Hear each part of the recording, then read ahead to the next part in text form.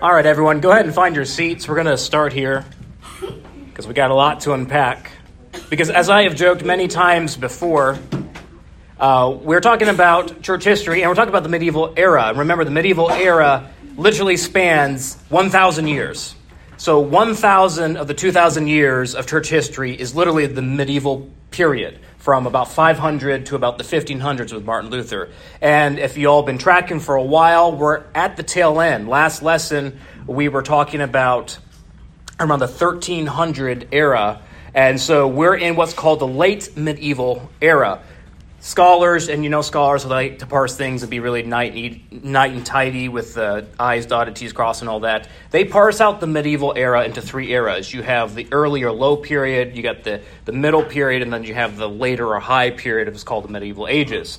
1300s to about Martin Luther is considered the later medieval era. That's kind of where we are, but now we are on the road to Reformation. We talked about medieval theology last time, which we did a broad stroke tour talking about what were the theological controversies, theological developments, in particular in Europe. When we talk about a lot of church history, we're primarily focusing on the Western front, Western Christianity. We did do lessons on Eastern Christianity because we don't want to forget about them, but we're primarily focusing on Europe. And so that's what we're talking about right now. So we're at the road to Reformation, and we have had windows into things culminating to the Reformation already. If you guys have been paying attention, we've already talked a lot about certain theological issues. We talked about Thomas Aquinas, who was the architect of what we would know as the early Roman Catholic theology. He was kind of the architect for that. We also talked about different developments with transubstantiation, predestination controversies, and all of that. The rise of the papacy. We talked about how the papacy became the thing it was in Europe. So you can go back and listen to those lessons if you need a refresher, because today I'm going to assume some things that you guys already know because we've talked about it. I'll clarify different points. But now we're on the road that leads to Luther, to Germany, to the Protestant Reformation. And a lot of people are like, yes, that's where church history really begins, right? It goes from Jesus, it goes to Paul, and then to Martin Luther, which, again, we laugh, but we know that's not true. Jesus has been ruling and reigning for 2,000 years in heaven, on earth through his church. The gates of hell don't prevail against it. And so to not know the general trajectory of church history is to make a mockery of the work of Christ. Scripture is sufficient to give us the gospel, but history is the unfolding of the work of the gospel.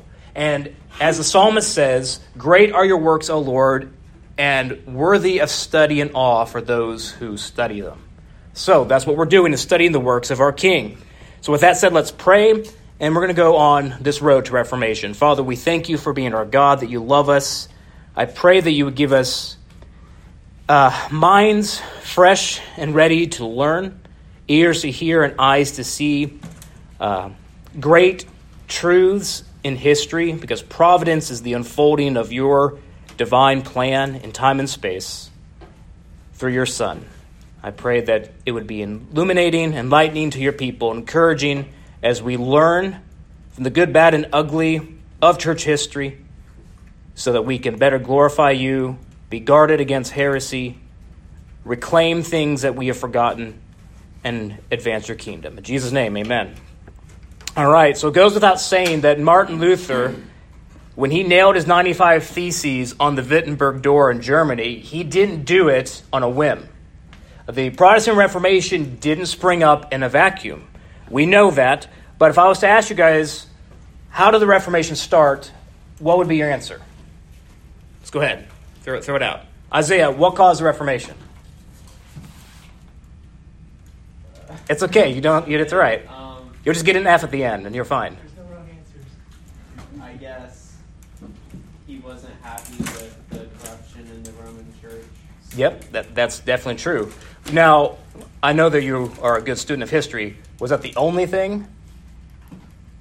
No. Good. Yes, you know it. So, yes, corruption was one. What's another one? Anybody? It's all right if you don't know.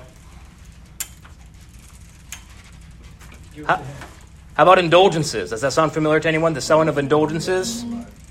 Or what? Why are we called evangelical? What were we protesting in the Reformation? Salvation by works versus salvation by grace, or in other terms, justification by faith. Yes. So when most people think about the Protestant Reformation, we're thinking justification by faith. And yes, absolutely, that was a core thing, but was not the only core thing. And actually, it was not the main reason that the Reformation happened. It was a lot of culminating issues, which, again, we're talking about centuries of culminating issues. So I'm going to put it in neat bullet points for you, but there's many more that could be added to my list. There's also going to be variegated or multidimensional facets to all of these, but I'm going to try and give you the highlights because, again, when we're studying history, there's going to be names and dates. I don't want you to get messed up or jacked up in your head with the names and dates. It's not about the names and dates, but knowing the general ideas and trajectory, because that is how we learn from history. So the general trajectory on the road to Reformation is centuries of culmination of various issues. We've had windows already for the last several lessons leading to that.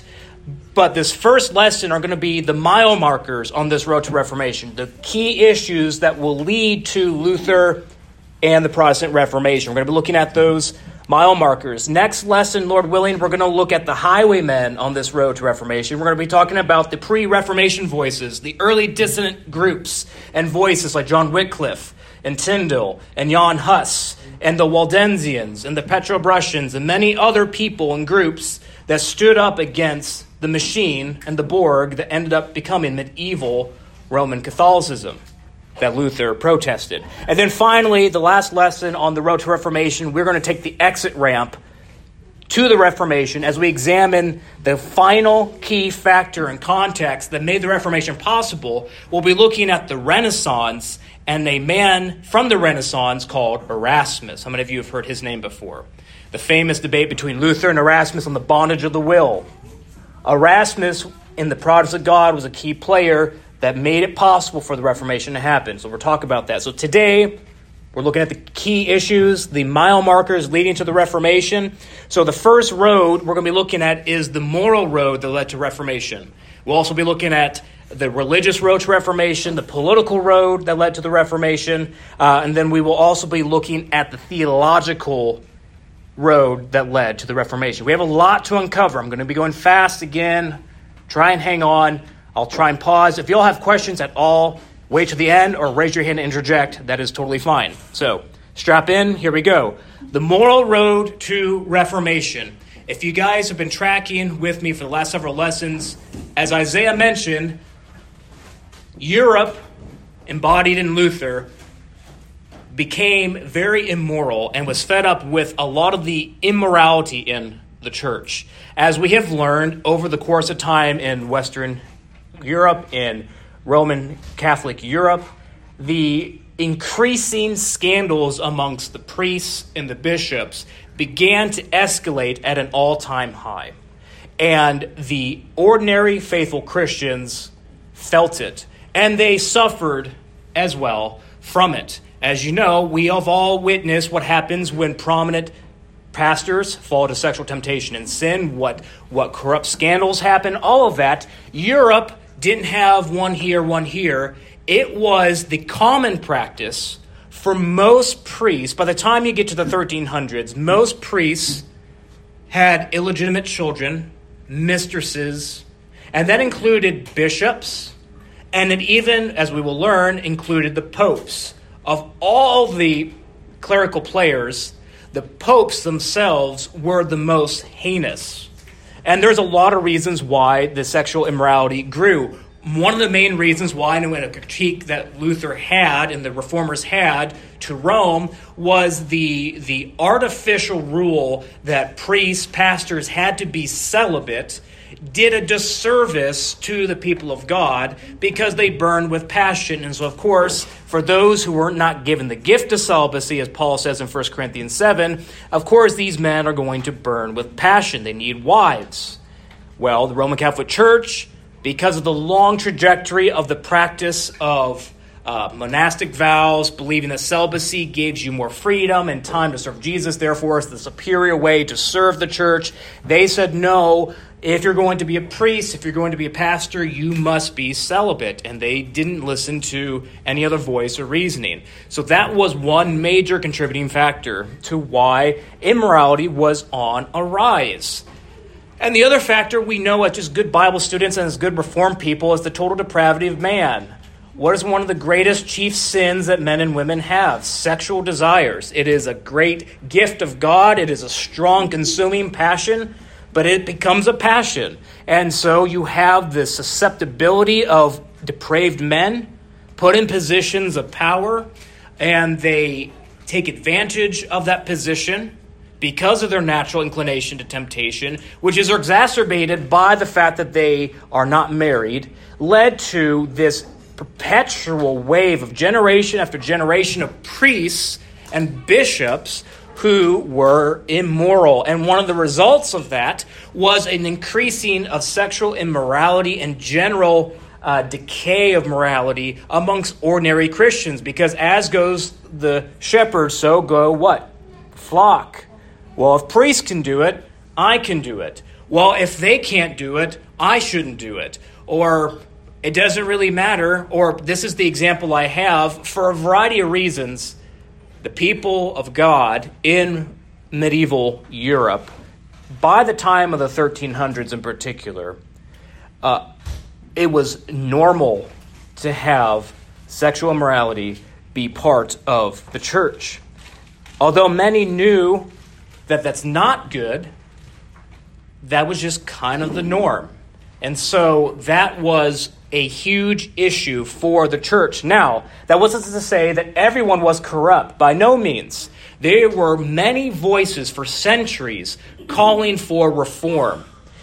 When we talk about the reformers, when we talk about the pre-Reformation voices like Tyndale, Wycliffe, Huss, even though they all had their own unique voices, although they all had issues that were different, everybody agreed, including faithful Roman Catholic theologians, faithful ordinary Roman Catholics, the church needs moral reformation. Many of the popes tried to seek moral reformation. That was the one thing that everyone agreed upon. The church is in a moral state of decay. We need to have reformation somehow. The problem was no one had a consistent or clear answer on how to do that. They tried various programs. Some popes tried to build better cathedrals to inspire people's faith more. Or they could have just went back to the Bible. We laugh, but that's going to lead to one of our next issues down here about Bible translation being one of the leading issues. Needless to say, attempts to Reformation tried to occur, but they didn't occur. And so there was a huge immorality factor in the church, so much so that John Calvin later, when he wrote about the state of the church at his time and commenting on the church for centuries prior, said the church had so many grievous diseases from within. And one of those was the rampant immorality. So the increasing immorality made Christians in Europe realize something is wrong, because we know that this is not what God intended.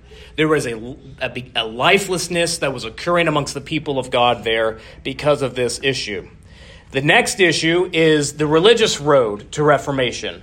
So you have this steady moral decay amongst the priests and amongst the bishops. And as a reminder, in this time period, bishops were the overseers of priests in a region called a diocese.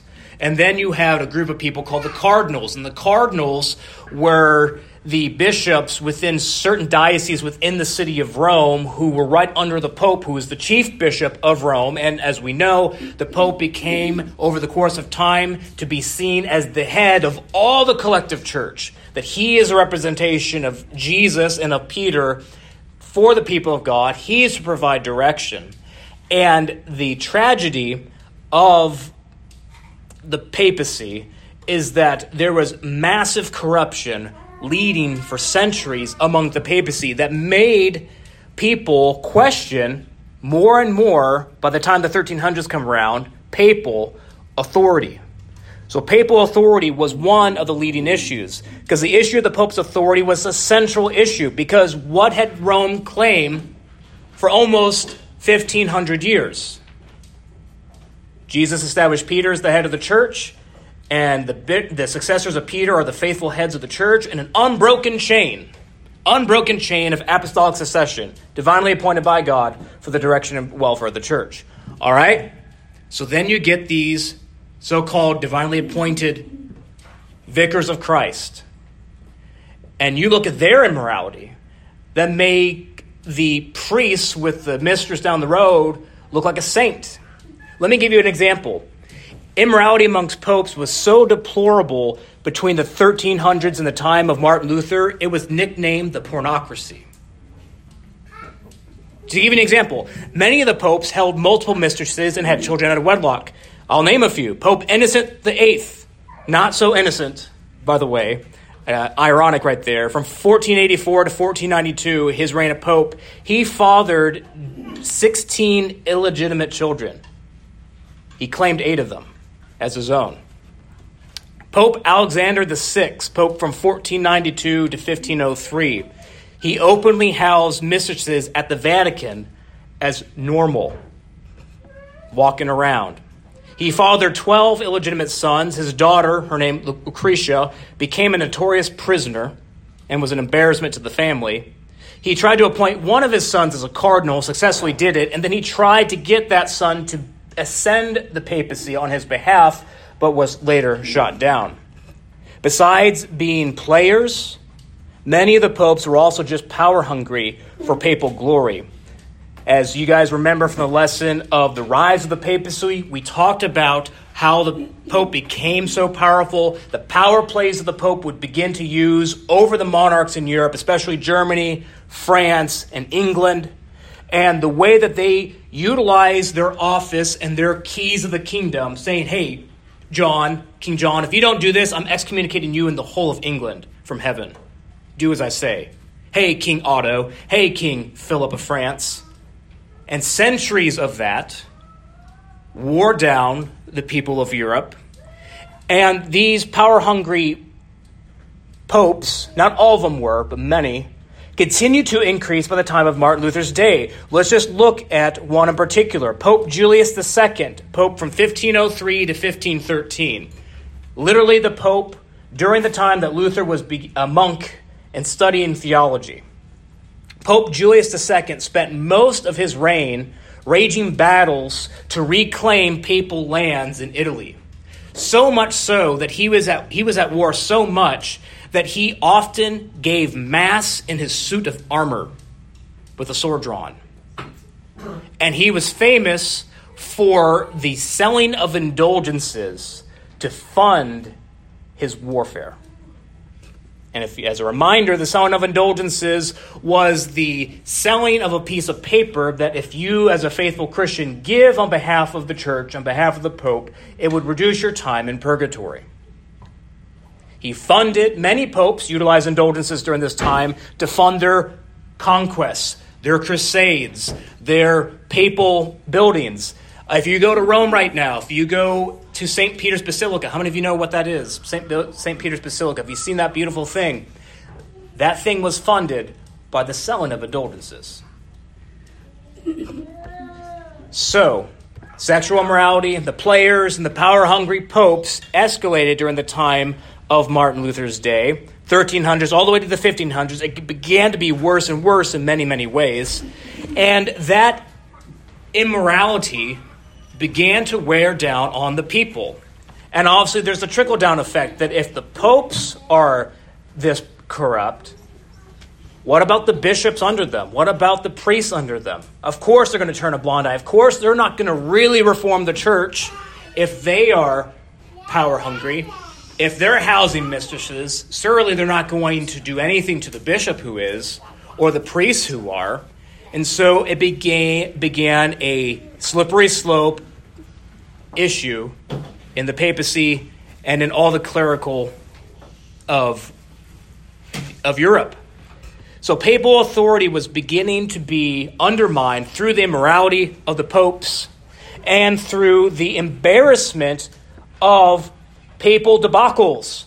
One in particular is called the Avignonese papacy, or was also called in history the Babylonian captivity of the papacy, nicknamed The Babylonian captivity is nicknamed from Scripture when the people of Israel were sent to Babylon for 70 years in captivity for judgment.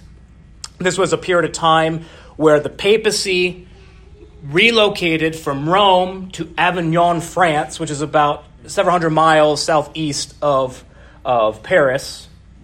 And I'm not going to go into all the details because there's a lot, but in a nutshell, in 1307, a French cardinal became elected to become the next pope of the church. And in a desire to see French glory eclipse Italian Roman glory, decided to relocate the Vatican from Rome to Avignon, France. And for 70 years, hence the Babylonian captivity number 7, and hence the papacy, the Bishop of Rome, didn't live in Rome, he lived in France. He lived in Avignon, France. And each successive pope, by and large, during that time, was a Frenchman. The French wanted control of the papacy for French national glory and power. Well, in the end, the result of that was a fracturing of Europe.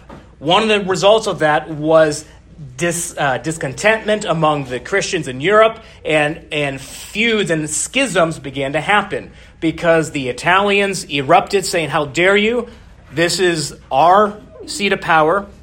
You had many other people in Europe who said, no, the Bishop of Rome should actually come from Rome. It shouldn't come from France. But then you had other people seizing on the political opportunity to be rid of Roman authority, said, yes, let it be in Avignon.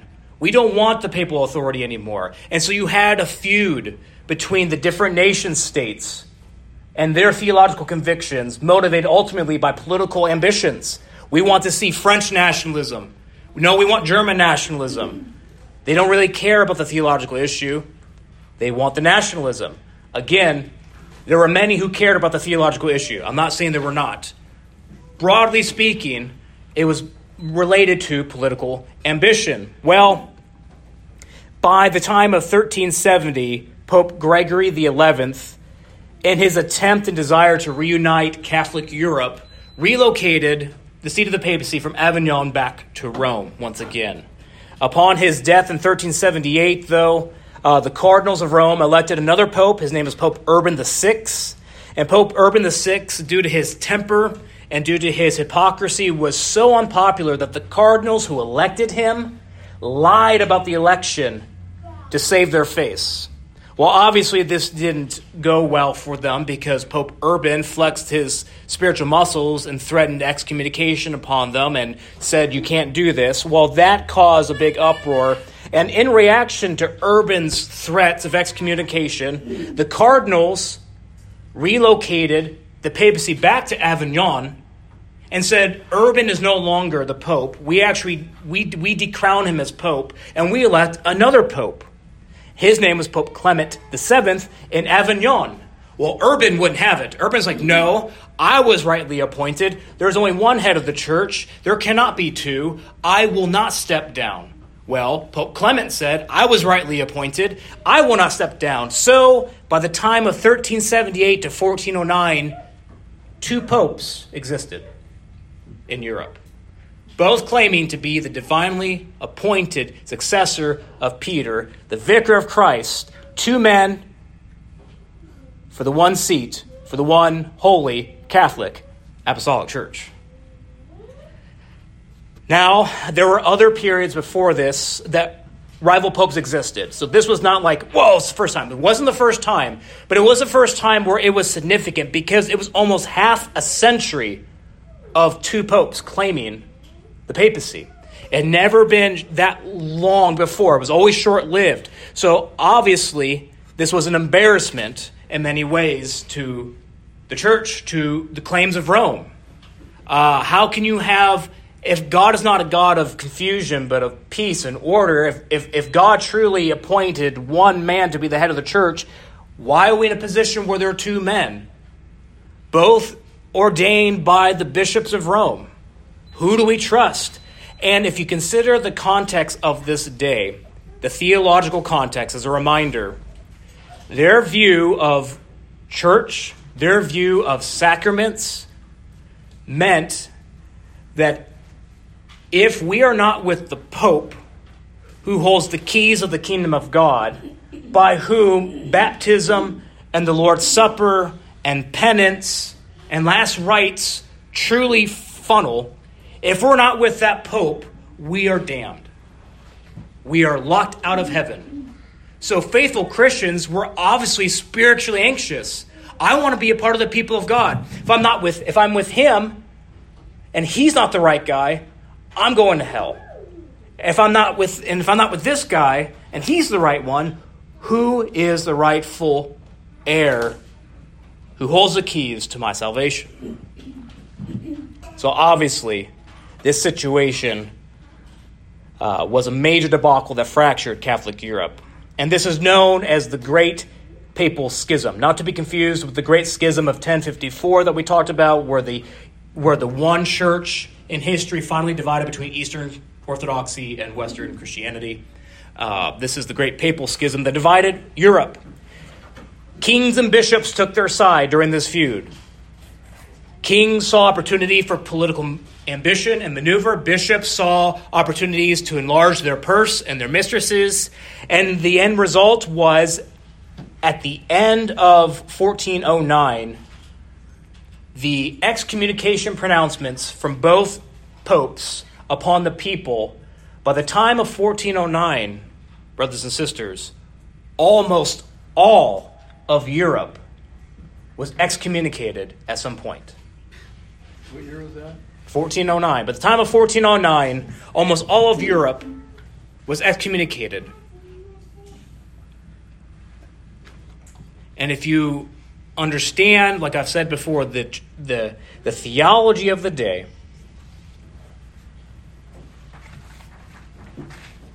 the faithful believed that they were excommunicated. If the Pope truly holds the keys, if he represents the church and the church are the people of God, and you're ousted from the people of God, you're damned.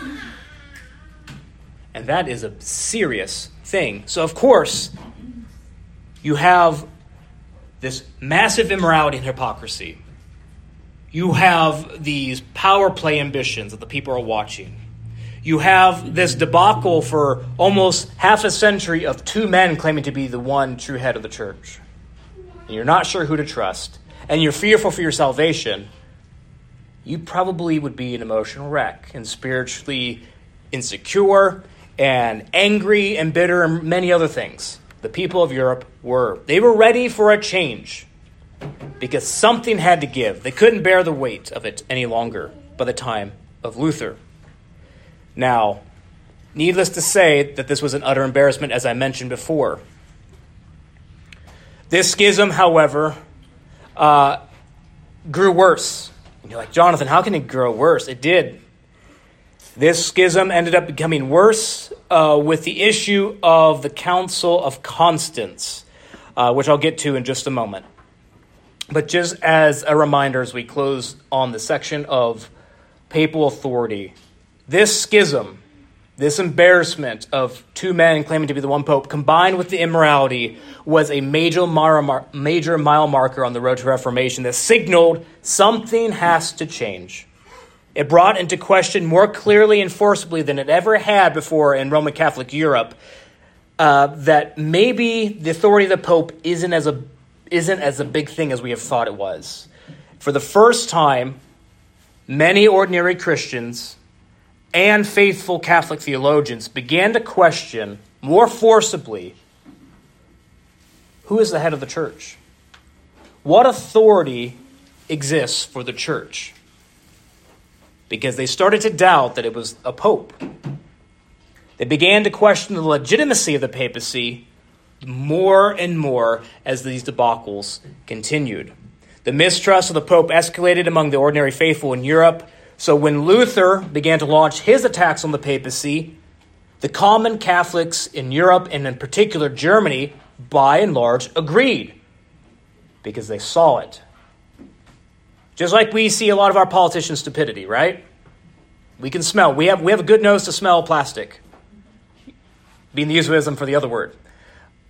we know when there are issues glaring, the people of Europe knew. They saw it. They were aware of it. And so when a bold German monk launched his attacks, they welcomed it. It was not shocking to them. They were like, yes, this is what we need. They saw the scandal. They saw the abuse, the hypocrisy. The people, the faithful Catholics of Europe, were tired sheep looking for greener pastures. And that, in the providence of God, is what led, in large part, to the Reformation. These papal abuses, immorality, and scandals. But the issues of the papacy grew worse. This great schism grew worse. And how can it grow worse? Because of the issue of conciliarism. A fancy word, conciliarism. This is an important thing that's forgotten a lot in church history. Because the way that the church began to address the issue of, all right, we don't think the Pope thing is good. The church began to look at a different route. All right, well, if the papacy isn't a biblical doctrine, they began to doubt that. If the Pope really isn't the head, what authority is there for the church? And a lot of faithful bishops and Catholic theologians during this period of time posed their answer: conciliarism, which means councils.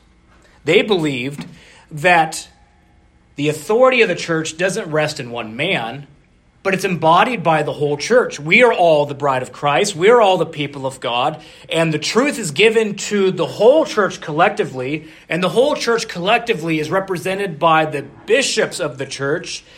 And God, in times past, have brought ecumenical councils to settle disputes on the nature of Jesus and of salvation and of the Trinity.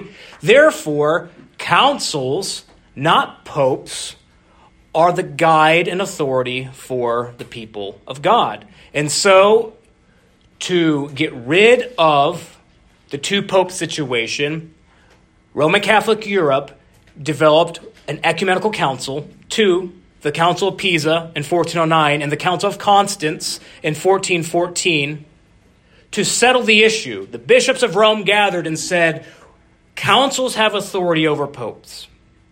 There are many Catholics during this time who believe that maybe the papacy was a legitimate position but didn't hold the power that had been touted. There was a lot of different disagreements on that. But what became more clear to many of them was the ultimate authority to guide the church needs to be the collective voice of the church, embodied by her rulers, not one man. So the ecumenical councils came and said the authority of church councils are superior to popes, and that was the Council of Constance. The Council of Constance, 1414 to 1418, 4-year deliberation. The most significant thing for you to remember from leaving this, if you remember Council of Constance, was that in the Council of Constance, the bishops of Europe said that councils, not popes, are authoritative over the church. They are the authority to guide the church, not popes. And so, what did they do? In these councils, they deposed the current 2 popes and elected a third one, Alexander V. Well, neither of the other 2 popes bowed their knee to this Alexander. Alexander said, I'm not bowing the knee because I was rightly appointed. And so you had, by 1414, for another several years, 3 popes in Europe, all claiming to be the head of the one true Catholic Church. Obviously, that was a mess, and it continued to fracture Europe. Now, in the providence of God, and in irony, because as we've talked about before, history is full of ironic twists and turns. It was the actions of these councils that actually solidified the ultimate supremacy of the papacy as we know it today. The failure of the first council of Pisa, when they elected that pope, the third pope, it ended in a debacle. And I'm not going to go into all the details because you guys can't, it won't matter. You won't retain it. That's okay. But needless to say, between Council of Pisa and Council of Constance, 2 to 3 popes yo-yo back and forth all the time. So the, quote, savior of the church, these church councils, made matters worse one time, a second time, a third time. So by the time of the Council of Constance in 1418, the very end of it, they failed to persuade the Christians in Europe that church councils really have any authority. They've just made it worse. And in great ambition, one of the popes deposed all the others. And finally, Europe had one pope over them all. And he solidified papal power and claimed the highest claims of the papacy known in church history at that time. And the people longed for it because they wanted unity and strong leadership once again. How did he depose the other two if they wouldn't listen to him? The long story short is everyone was so fed up that everyone was so fed up and he was just able to persuade him. Have you ever know like someone who just has that kind of a personality, just the whole room wrapped around their attention? Like he was just the man. He was like a mic drop. No, this is done. Boom, I'm the Pope. Almost how it was. So, the religious road to Reformation. A long road, but highlighted by the embarrassment of papal authority and abuses of the papacy, the Babylonian captivity, and the failure of the church councils to rectify the issue. Now, as a reminder, church councils are not wrong. Church history shows clearly that the truth of God is deposited to the saints, and ecumenical councils have had their place. When we talk about Council of Nicaea, that's orthodoxy. When we talk about the Council of Chalcedon, the Chalcedonian Creed, where we talk about the hypostatic union of Jesus, the council settled it. As Christians, we can say Chalcedon. We can go to Nicaea, and that's authoritative because insofar as what they said was biblical, it's true. Councils have had a place, but councils have often erred, contradicted themselves, just like the popes. Has any of you heard that phrase before from someone in church history? That the councils and popes have often erred and contradicted themselves? Luther said that. Luther. Do you see the stage? Do you see the setting? Again, where we are right now is late 1300s to early 1400s. Luther and the Reformation is 1517. So this is still 150 years before Luther. But you see the chessboard being played to get to Luther. Conciliarism failed. And the end result was actually a re-strengthening of the papal authority claim. By the time you get to Luther, although those popes, if you paid attention earlier when I was talking about the players and all of them, those were the popes right before Luther. Although they were jacked up, people had a renewed faith. Weirdly, yeah, the Pope's bad, but there's probably something better, but he's the head of the church somehow. It's better than what we had before. Much like how the Republicans are in many ways with their presidency. I'll stop. Anyway, it's not good, it's not great, but better than what we had. That was the religious road to Reformation. Much more could be said. This next part, I'm going to blitz through. Again, there's so much. I wish we can detail more. If you guys ever want to geek out and get deep into the weeds, we'll just need to have a dinner. Someone needs to make burgers and stuff. We'll just make a note we should just do that. I would love that. Anyway, moving on. Political road to Reformation. I hinted already, but we're just going to blitz through this because it's important, but not that important to the other things I want to hit. Political road to Reformation. The rise of nation states and nationalism played a key role in the Reformation coming and being successful. I already hinted a little bit, but I'm going to go back in time a little bit. So we're going to go into the DeLorean, back to the fall of Rome, 457.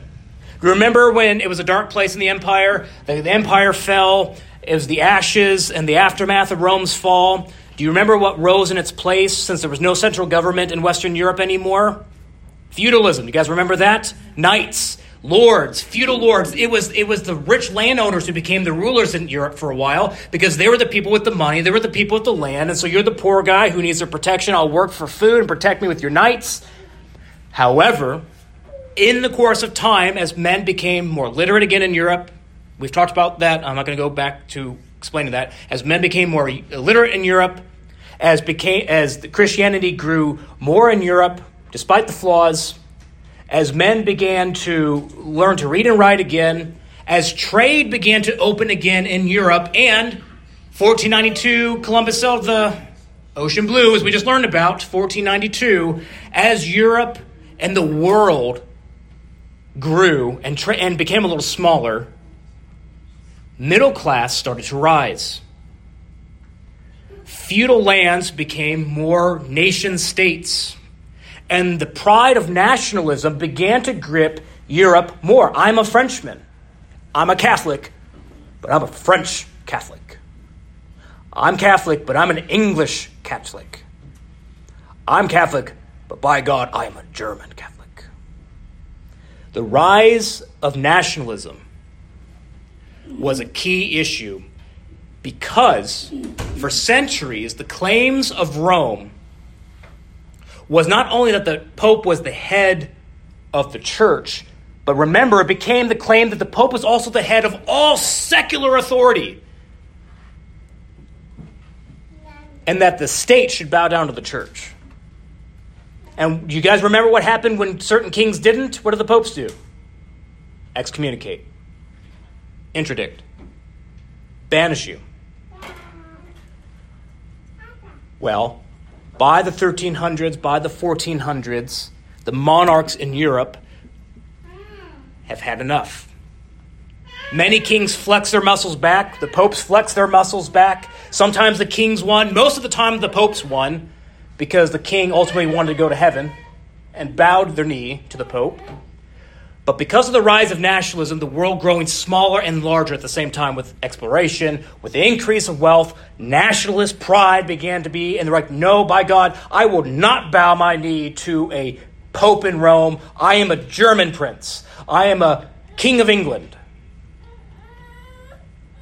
And that fueled the feeling of independent church states. No, we have our bishops in England. We really don't need Rome. We acknowledge the papacy, but not really. That feeling grew over the course of time in Europe, which leads to Martin Luther, because in Martin Luther's day, knowing the pulse of his culture, exploited that feeling and called in one of his books the gospel of Jesus Christ to the nobility of German princes, was one of his books. German princes, it is your divine right to exercise secular authority for the good of the German people and the prosperity of the gospel. Justification by faith, German princes. Do not bow the knee. Yes, we are German princes, and we will uphold the gospel of Jesus Christ. We will not bow the knee to this pope. So by the time of Luther, the desire of the German people for an independent German church and state away from the boot of the papacy sounded good. So that was the political road to Reformation. Lastly, we're going to blitz through here. Again, stay with me as best you can. The theological road to Reformation. We've talked about a lot of theology in medieval era already, so I'm not going to go into all those details. I'm going to try and concisely talk about a few things. First, and most importantly, is Scripture and tradition.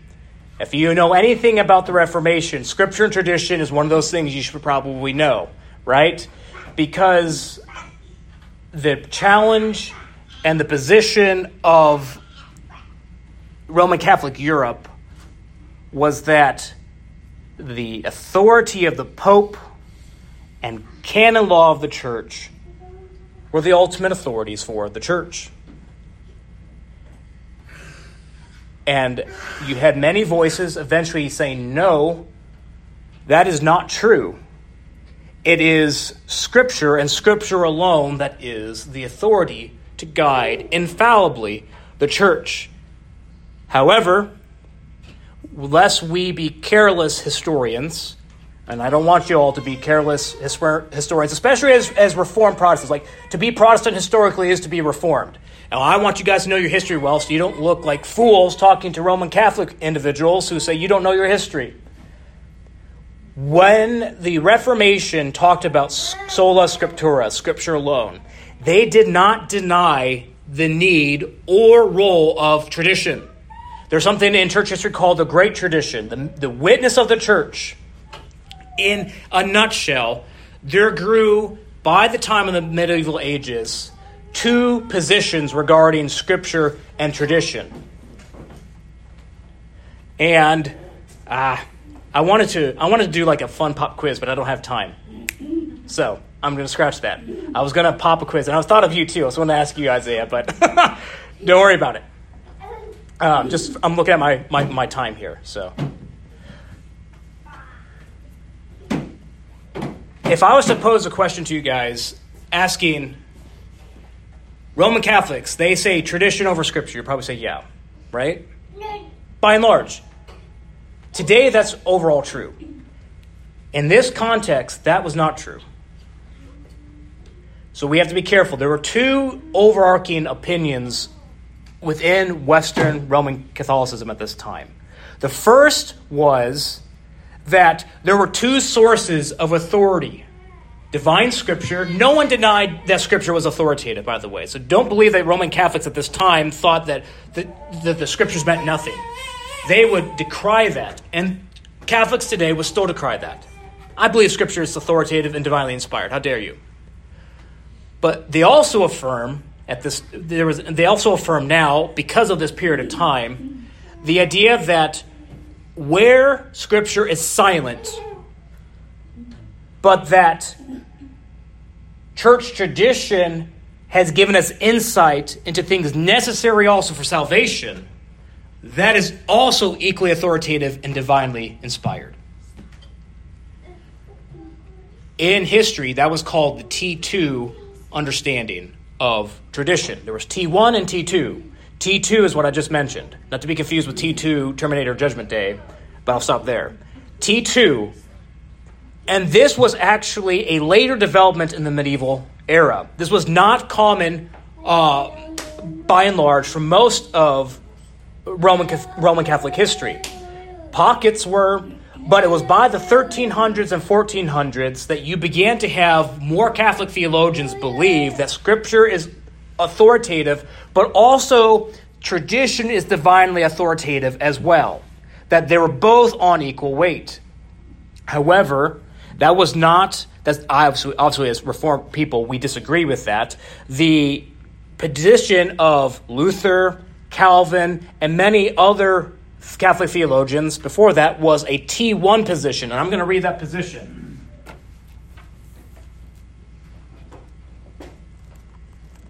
Now, if you aren't careful, you might think that this quote sounds very Roman Catholic, but don't need to be scared of this. This is the position of orthodoxy and of the Reformation.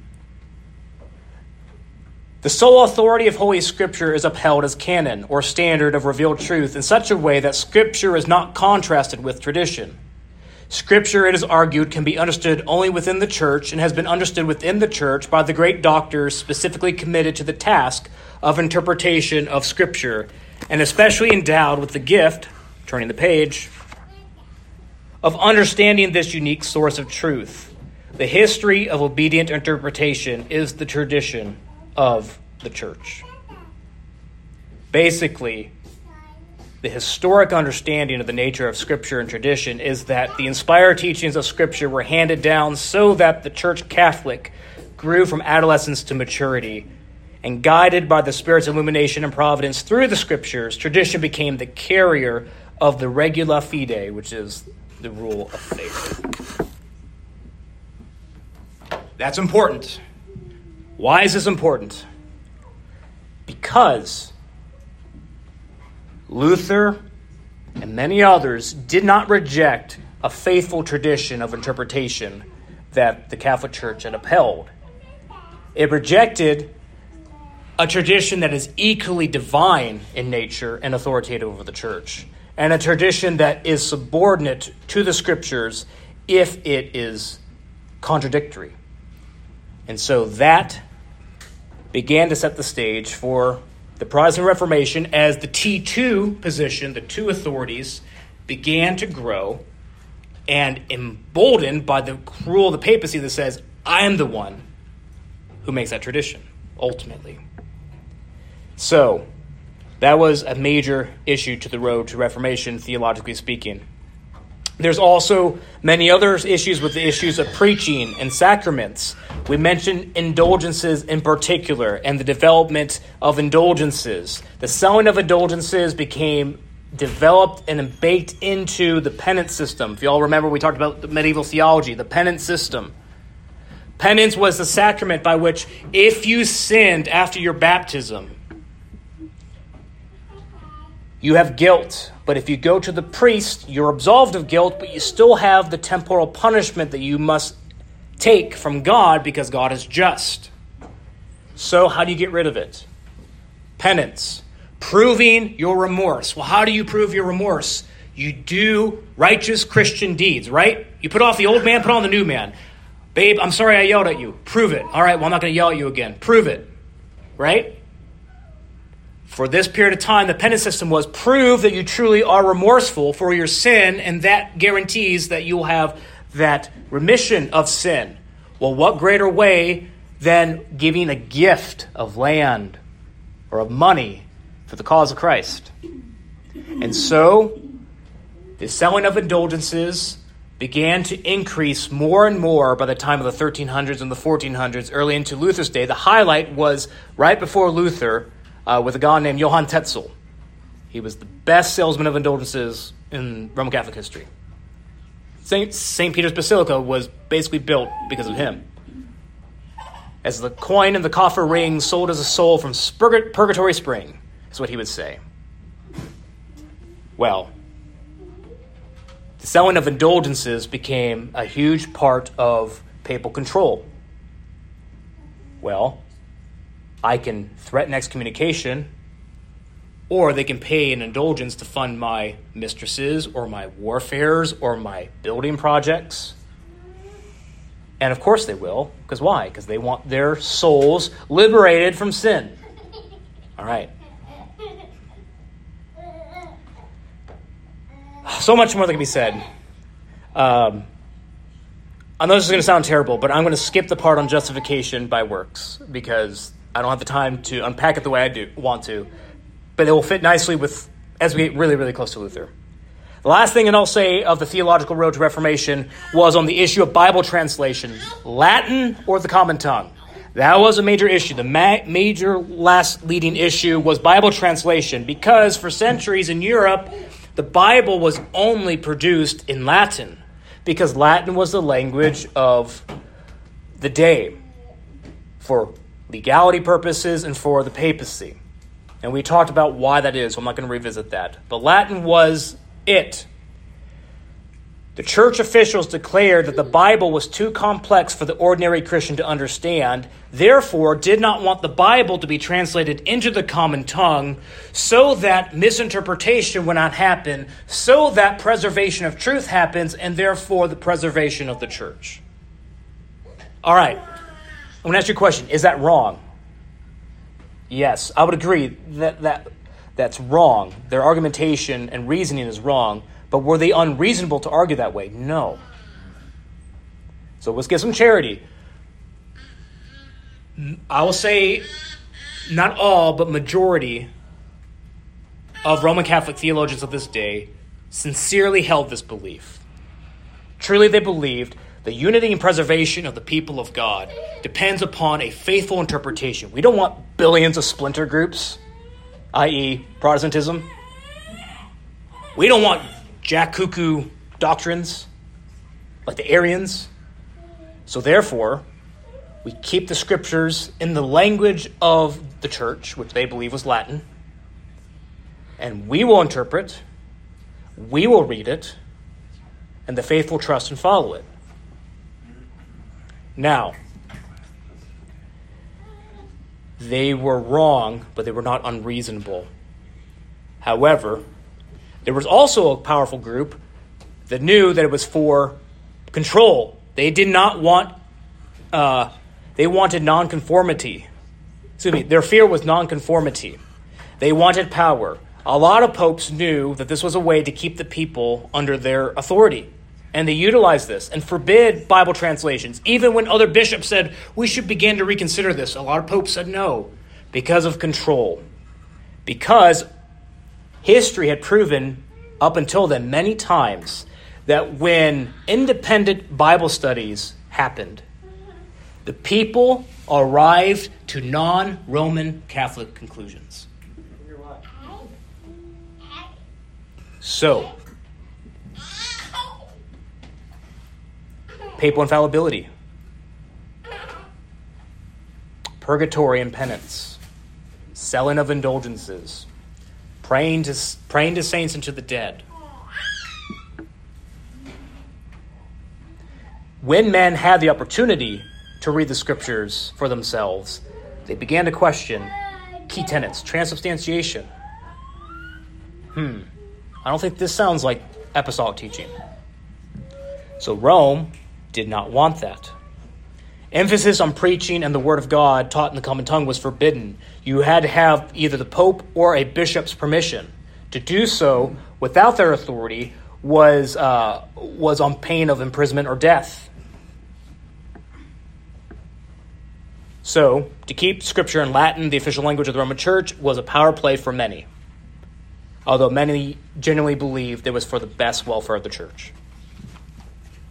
Their conclusions, in the end, caged the Word of God from the people.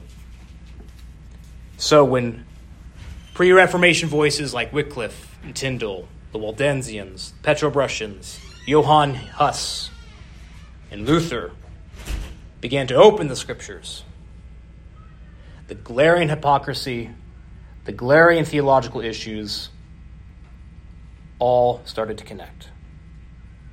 And with the rise of nationalism, the desire for a new, fresh wind in the sails for the morality, direction, and authority of the church, and for a people burdened by a penance system that they knew was broken and were being literally bled dry in their purses from, when they hear Christ is the head of the church, and you are saved purely by grace through faith, and that Scripture, not popes or councils, are the authority of the church. That's good news. And that leads to the Reformation. All right. We'll take a few minutes if there's any other questions before we conclude. Jack Cuckoo Crockrins, what are they? The what? Jack Cuckoo Crockrins. What are the Jack Cuckoo doctrines? Oh, it's just a silly term for things that are silly, goofy, broken. Cuckoo, like a cuckoo clock. Oh, somebody was listening to that. Yeah, cuckoo clocks. It's silly, loud noise. Was most of Europe excommunicated because one pope excommunicated one half and the other pope excommunicated Yes. the other? And then you introduce the third popes. Well, So it was not like it all one fell swoop. It was this region here, so that by the time, at some point, if you lived in Europe as a Catholic, you were excommunicated from the people of God. So who do you trust? Yeah. Were there any countries or regions not in that situation at any point in time? Like neutral places? No, there were no... yes and no, depending on how you find it. So, for those who maybe not have heard this question, were there any neutral regions in Europe that weren't excommunicated? No. if you were a Christian in Europe, you were excommunicated at some point at this period in time. Now, if you were to talk about regions where that didn't exist, so for example, you had churches in other places in the world. We're not talking about those. We're talking about Europe. Now, if we want to be really contextual, remember the Great Schism of 1054, right? All the other churches were what? Eastern Orthodox. And the Roman Catholics excommunicated them. So they weren't even Christian in their mind. And the Orthodox didn't consider most Westerners Christian. They did and they didn't. If you guys remember real fast, when the Great Schism of 1054 happened, it was the West that made a unanimous excommunication of the East. The East only excommunicated the cardinal and the people who would support the cardinal's decisions. They didn't excommunicate every other Christian. So Eastern Orthodox would look on Western European Christians and could say they could be a Christian, but they're a part of an apostate church. Western Catholics were not that charitable to them. Any other questions? So you have the Eastern Orthodox churches. I'm assuming there were churches down in Africa that weren't part of either Eastern or Catholic church. Yeah, so you had Catholic churches in Africa. Those you could say would be more neutral, but they weren't in Europe. Okay. So they weren't excommunicated. And in Africa, it was predominantly Roman Catholic. Eastern Orthodoxy wasn't rich there at that point in time. And Roman Catholicism was not as vibrant anymore in northern Africa as it was early on because the Muslims took over.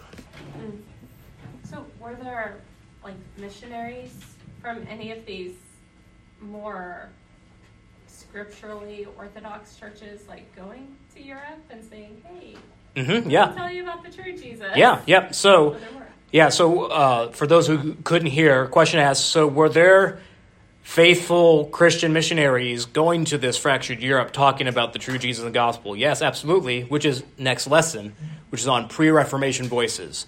There were many individuals who called for Reformation during this time.